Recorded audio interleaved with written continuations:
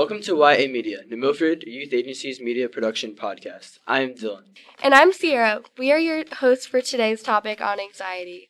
Our special guest today is Laura Cleary, the Director of Youth Agencies for the town of Weston, Connecticut. Welcome, Laura. I'm happy to be here. We're happy you're here too. So I understand that you used to work here at the Youth Agency? I did. Okay, can you tell us about that and the work that you do now? Okay, so I worked at the Youth Agency from 2007 to 2015 here in New Milford when we were in the East Street building. And I was the educational counselor. That was my title. And I did a lot of different things. I ran groups at Sarah Noble School for kids at lunchtime who had some family issues going on. I supported a lot of programs for parents and facilitated a lot of programs for parents and worked a lot with some of the staff that are still here. I even went on some of the ski trips, which was great. And did some suicide prevention programs and was on the Substance Abuse Prevention Council. So we're today to talk about the topic of anxiety and how our listeners can get help for themselves or someone they care for. Can you explain a little bit about that? Well, let's start with the definition of anxiety because a lot of times we mix the words, right? We say anxiety, we say worry, we say stress. So if you try to Google that, you get lots of different answers. So the way that I think about it, based on what I've learned, is that stress is more the external things that happen to you, right? So you have a big test or you have a project at work or your grandma's in the hospital, right? Or your dog is sick, and that's stress. That's external stress. So temporary? It can be temporary or it can be chronic, right? It could be that someone in your family is ill and that's a constant stress, right? Yeah. Maybe they have a chronic illness. So it can be temporary, just like a midterms. Did you just have midterms here in New Milford? Yeah. So that's over, right? For a little while, you take a breath. So that's coming to you from outside. And then anxiety is the internal response that you have. So you might have physical symptoms. You might start to get really irritable. You might have trouble sleeping. You might get forgetful about things. Lots of different symptoms that you have that are really a part of this anxiety response that is really based in the brain, but then affects the whole body and is part of the fight or flight response that we have. So that's really what's going on with anxiety. And I really kind of use worry and anxiety interchangeably, and a lot of people do. Is there a difference between anxiety and just being anxious? And if so, what is it?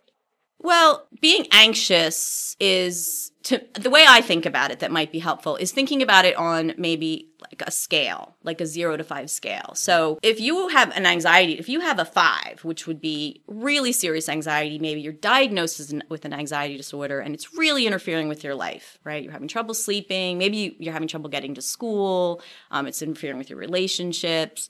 That might be a 5, or maybe we do 0 to 10, because that might be a 10. Anyway, that's on the one end. And then 0 is where you're someone, I don't think this person exists, who never gets anxious or never worries at all. So where it's more like being anxious anywhere on that scale, then sort of tips when you get up to 4 and 5 into an anxiety disorder. But all along the way, there's just different levels of anxiety that you have. And really the big thing is how much is it interfering with your ability to live your life. And you think about someone with maybe agoraphobia, where they're so anxious they can't even go out of their house, right? So it's really interfering with their life. So that's more than just, I'm anxious, my stomach hurts because I have a midterm today. And you can kind of see that difference. What are the signs to look for in someone with anxiety? So I keep going back to the idea of thinking of it as a scale, like a 0 to 5 scale, because a lot of the things that you see with someone has maybe even an anxiety disorder, like significant anxiety that is really interfering with their life and they've actually been diagnosed with an anxiety disorder. Some of the things you might see with them, problems with sleeping or eating, problems with relationships, real avoidance of things that scare them or make them anxious.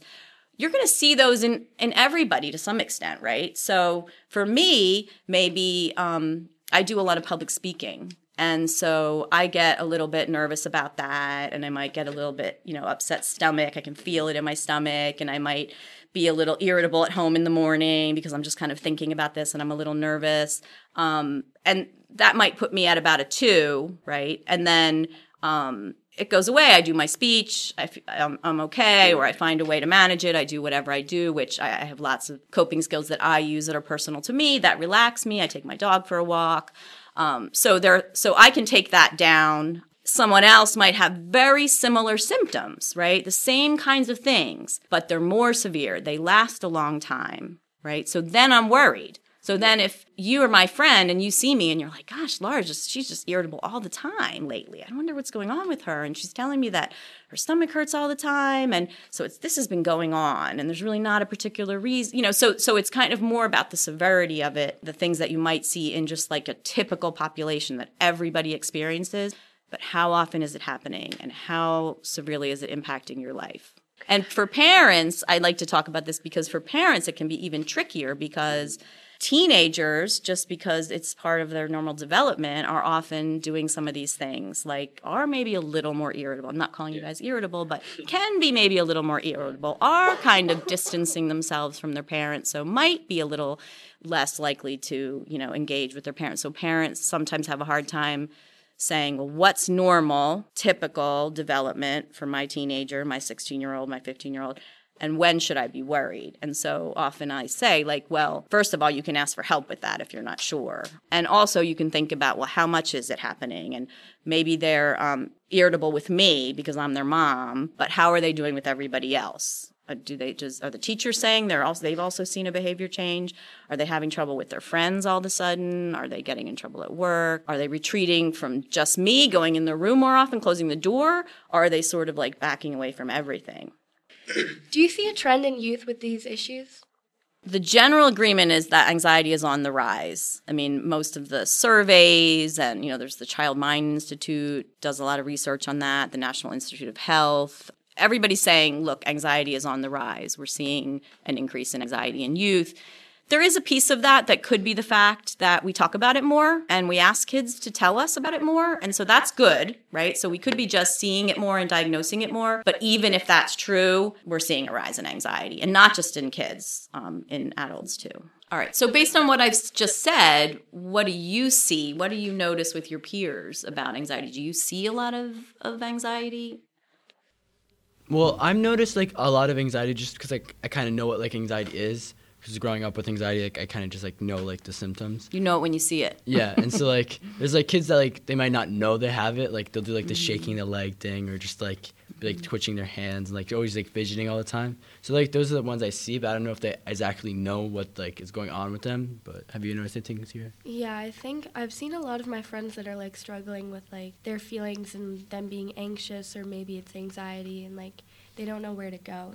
Well, I think those physical things that you're seeing, again, you can't really tell from that whether someone is having just a little bit of anxiety about a test and they're okay and they're just managing it, or they're really struggling. You can't really tell because they're fidgeting, because fidgeting can even be a coping mechanism, right? Yeah. I get really stressed, I fidget a little bit, and that helps me feel a little calmer. So it's hard to know because we, in general, people, and especially in our culture, we don't really want to a lot of times show exactly what's going on with us. And that's good in a way, right? Because we can, a lot of this we can manage ourselves and we don't need to be falling apart.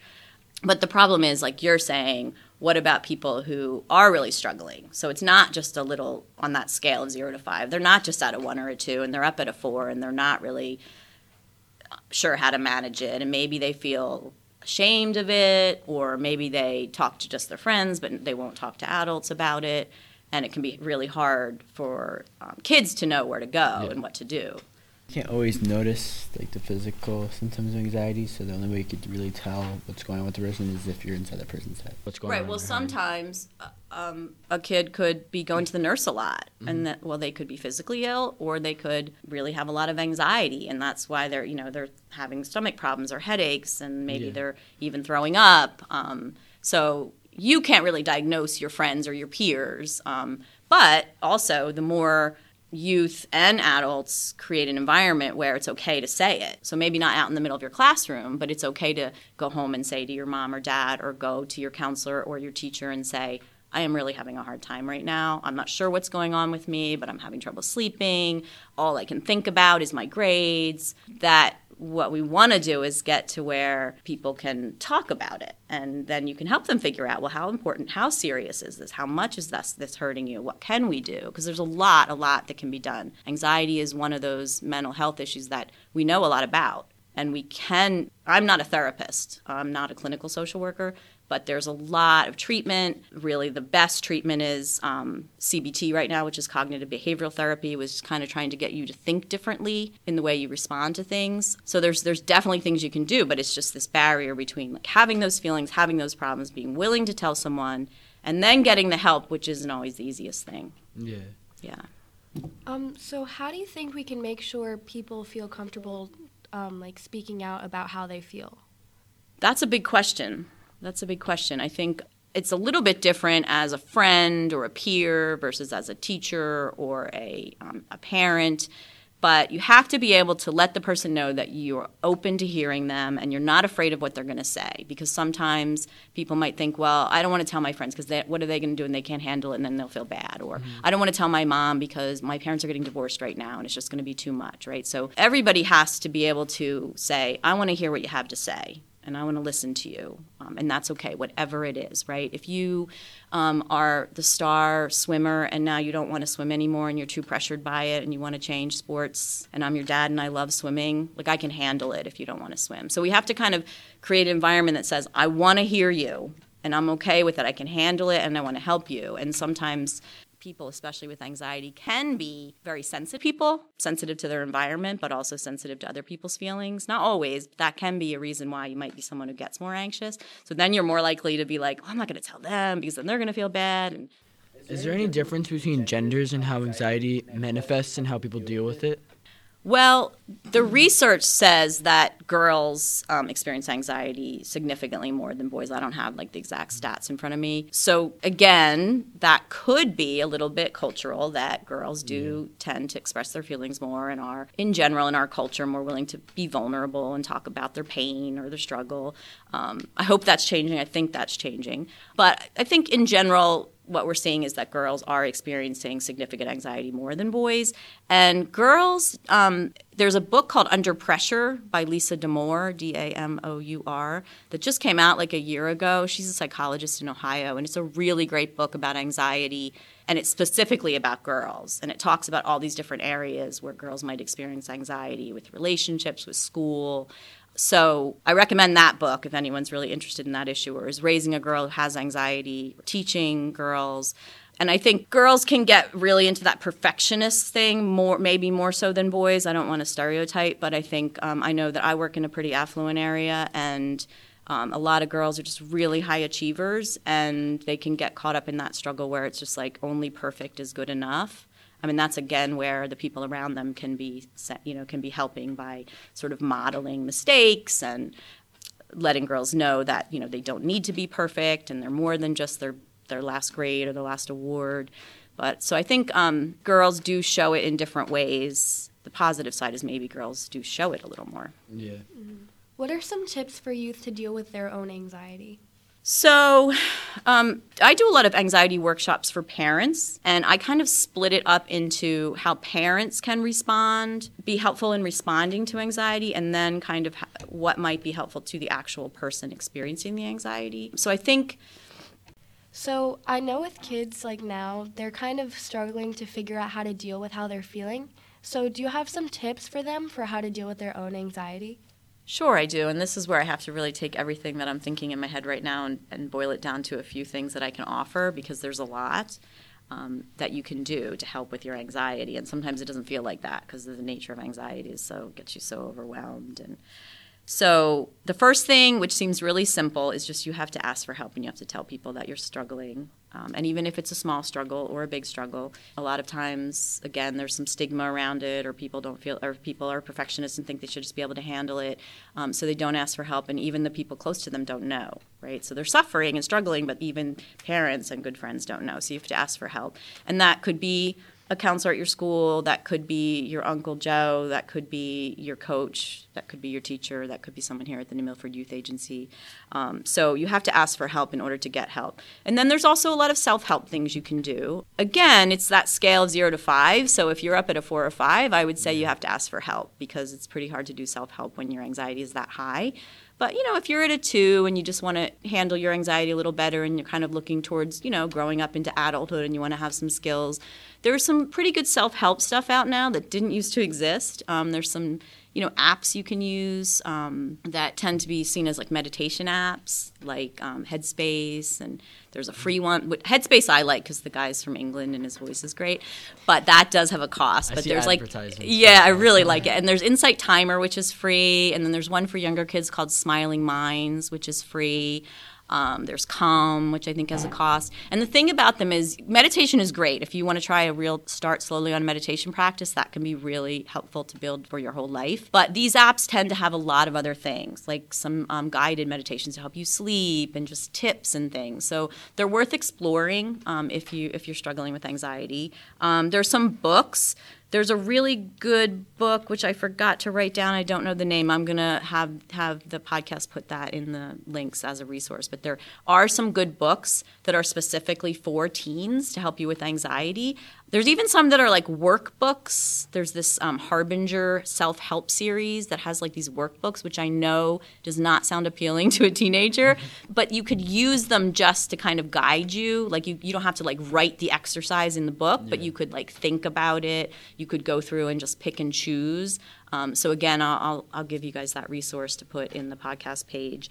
And then and there's just so many, but the last thing two more things I'm going to say.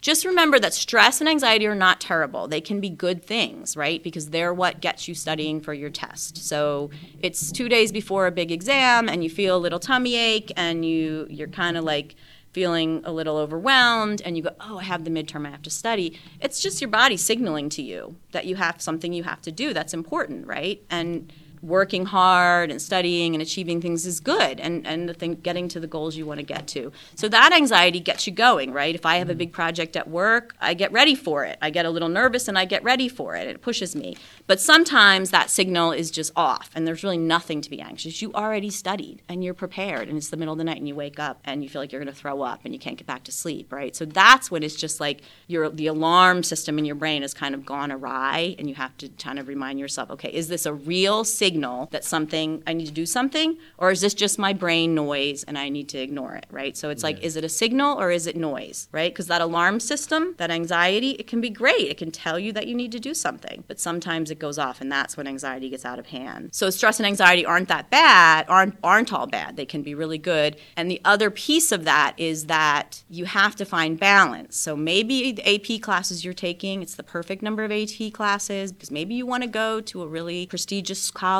and unfortunately what you have to do to get into those schools sometimes is a bit crazy for schedules, but you want to do it and it's your goal. And so you can decide to do all those things and be on the soccer team and be on the Model UN and have a part-time job, but you have to find time for recovery. And there's again that book Under Pressure, that Lisa D'Amour book.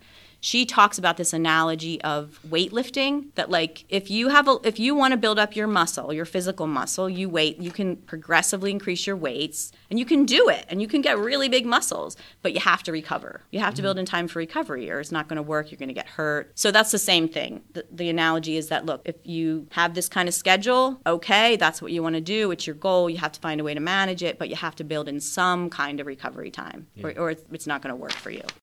Yeah, for me, what I like to do is having a schedule to keep myself busy by doing things such as like hanging out with friends or working out. Those all seem to be a good coping mechanism. Yeah, I love that because what you've done is figured out the things that help you. And one of the things that helps you is keeping busy. But some of those things that keep you busy are recovery things. Yeah. You're not like busy all the time with like checklist things. You're structuring yourself, but you're building in some things you enjoy and some things that relax you. But you learned about yourself that you don't do well with like a ton of just like nothing to do time. Yeah. Like time to like overthink and yeah. And you learn that. That's experience with your own self. You learn what helps you and what doesn't help you. But you have to listen to your body and listen to your anxiety in order to learn that, right?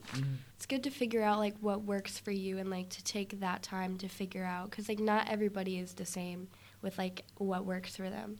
Exactly. Very true.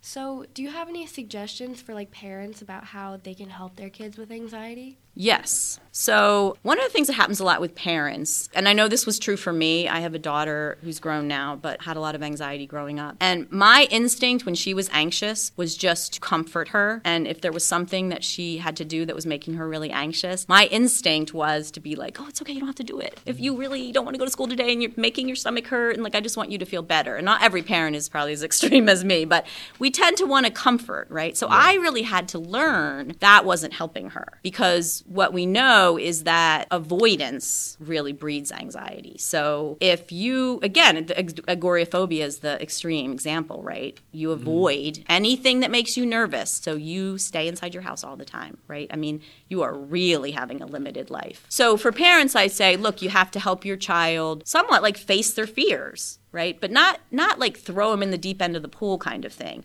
It can be baby steps, right, towards approaching what's hard for them, right? So it doesn't mean that they have to, if they're afraid of dogs, it doesn't mean you like throw them in a pack of dogs, right? You might work either with a therapist if it's something serious, or slowly on your own to kind of, like look at pictures of dogs and meet a really friendly dog and go watch the dog park and kind of move towards it. And there's lots of ways to do that with all kinds of anxieties, however the anxiety is manifesting, there's lots of ways to do that. But just thinking about it, you have to move into it at least a little bit, because the more you avoid, and then you're just feeding your anxiety. So I work a lot with parents on that, how to do that, like what that might look like. And the other piece is just when you're talking to your child about anxiety, you can just acknowledge the anxiety without kind of going down a rabbit hole with them about it. It is really scary for you. It is really scary for you to get on the bus. And then you're moving forward on how you're going to do it. But you can first just take a pause and be like, I get it. I hear you. This is a tough thing for you to do.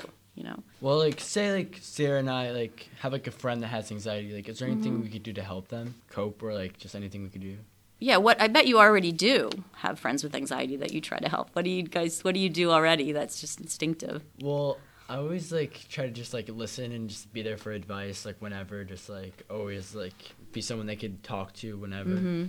I feel like I try to tell them what I do to cope with, like, how I'm feeling, and see if that might help for them, because with their, like, how they're feeling, it might be difficult for them to try to figure out what will help them and, like, listen to themselves. So, yeah, that's what I do.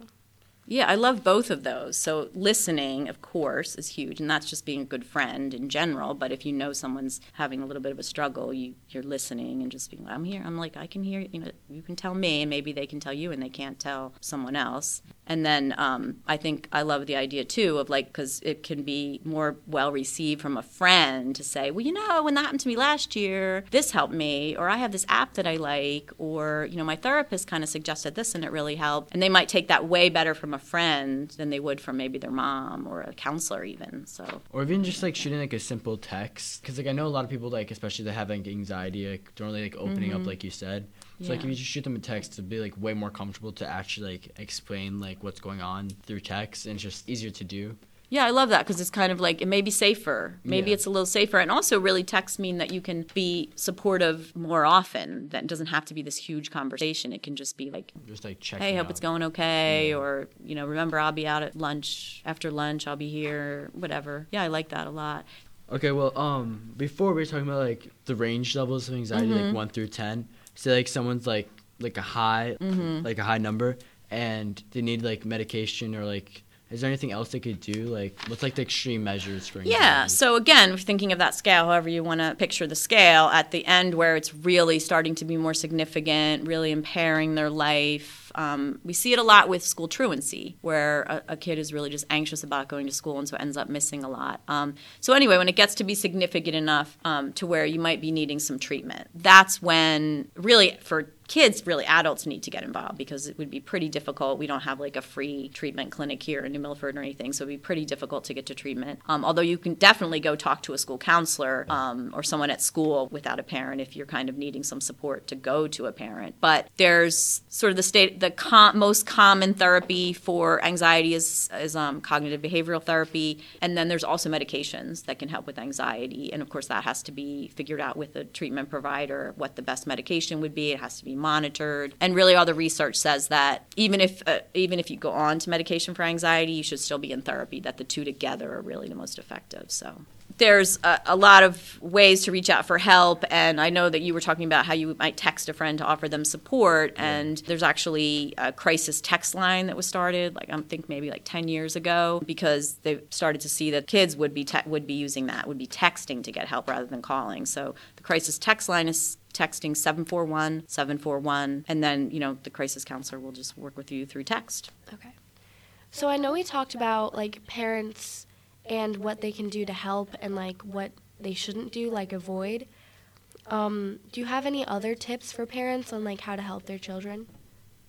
Sure. I mean, I do workshops on this, so I have a lot. So in some ways it's hard for me to like narrow it down. But I guess another thing that I think of, especially when I think of parents of teens, is that you really have to keep the conversation going and make sure your child really feels it, that you're willing to listen to what they have to say, that even if it's something they don't want to hear. And that can be hard with teens because sometimes teens are kind of acting like they don't want to talk to you. And I'm a parent, and I've had that experience, but you can still message to your teen that you really want to hear it, you're there for them, and then when they come to you, to really just, bite your tongue, hold your breath, take that pause and just listen to what they have to say. And it can be really hard because it can be hard when you're a parent and your child is in pain. You want them to be okay, but if they're not, they're not. And so they need to be able to come to you, and you need to be able to listen and not just try to fix it or reassure them, oh, you're fine, honey, you'll be fine. You always do well in the tests. You want to hear their pain, let them know you're willing to hear their pain, and then just validate it, which just means, I hear you. That's really hard. That sucks to feel that way all day. And then whatever next needs to happen.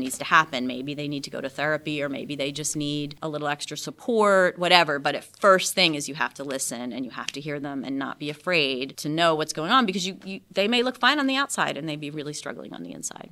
Yeah, I feel like it's important to mention that, like, it's like anxiety, like, can be like with anyone. Like, you could be like the richest, like off kid and still have like really bad anxiety, or you could be like a really poor kid that you would expect to have anxiety but be perfectly fine.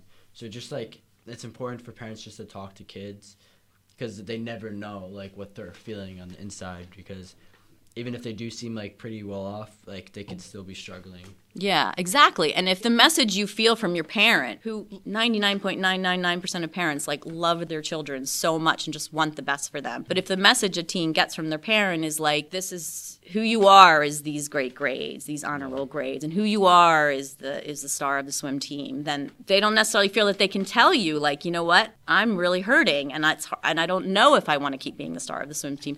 There's this, I don't know if you saw this show, it's called Sex Education on Netflix. Oh, I love that show. So You were talking about I don't want to recommend it. I like it, but it would only be for older teens. But the reason I bring it up, because there's a storyline in it with this guy, Jackson. And I really like the storyline as a social worker in an affluent community, because he's a swimmer. He's like a star swimmer, and he gets lots of admiration from his peers. His parents are really into it. He hates it. He's miserable. Like, that starts to happen. You start to know that in the season 1, that he's miserable. And then in season 2, there's this scene that just gave me the chills, where he is helping this other athlete with the weight machine, and he just purposely sticks his hand in the weight machine and lets his hand get smashed. No one sees it, but he does it as the viewer. He does it on purpose.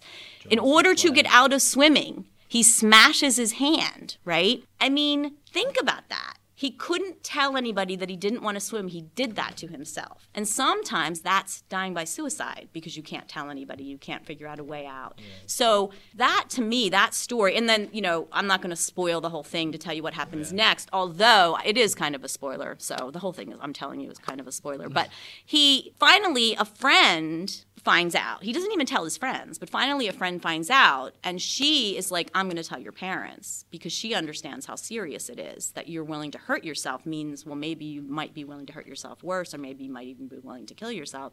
So she tells the parents, and it's a really beautiful story, I think, because it's about friendship, but it really illustrates that idea of the ends that kids will go so desperate to get out of things because they can't talk to people around them. And this is a kid in this show that is beloved by his parents, supported by his 2 moms, had friends, and he couldn't see a way out. And it really, there's a lot of research on this with kids in high achieving schools having stress levels as high and being at risk for mental health issues as much as kids in like high poverty, high crime areas. They're just different issues, right? And you could say, oh, that kid, he's got everything, whatever. But you know what? We want those kids to be mentally healthy too. We want the poor kids to be well, and we want the rich kids to be well, and the affluent kids to be well.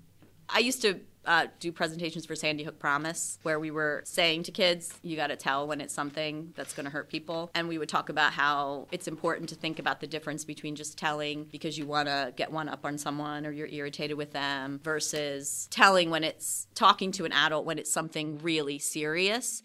And so I guess the point I would make with that is that obviously you want to keep your friend's confidences and you want your friend to trust you. But there's times when you know it's that serious. And so basically we're talking about suicide prevention in that sense. When you know it's that serious, there's times when that risk has to be worth it. And I think in that show, I mean, they did a good job of showing that. Like that she was like, so it's a risk. It's a friendship risk. And I don't take that lightly when I talk about it. But I think, it's important for kids to understand that sometimes you got to just...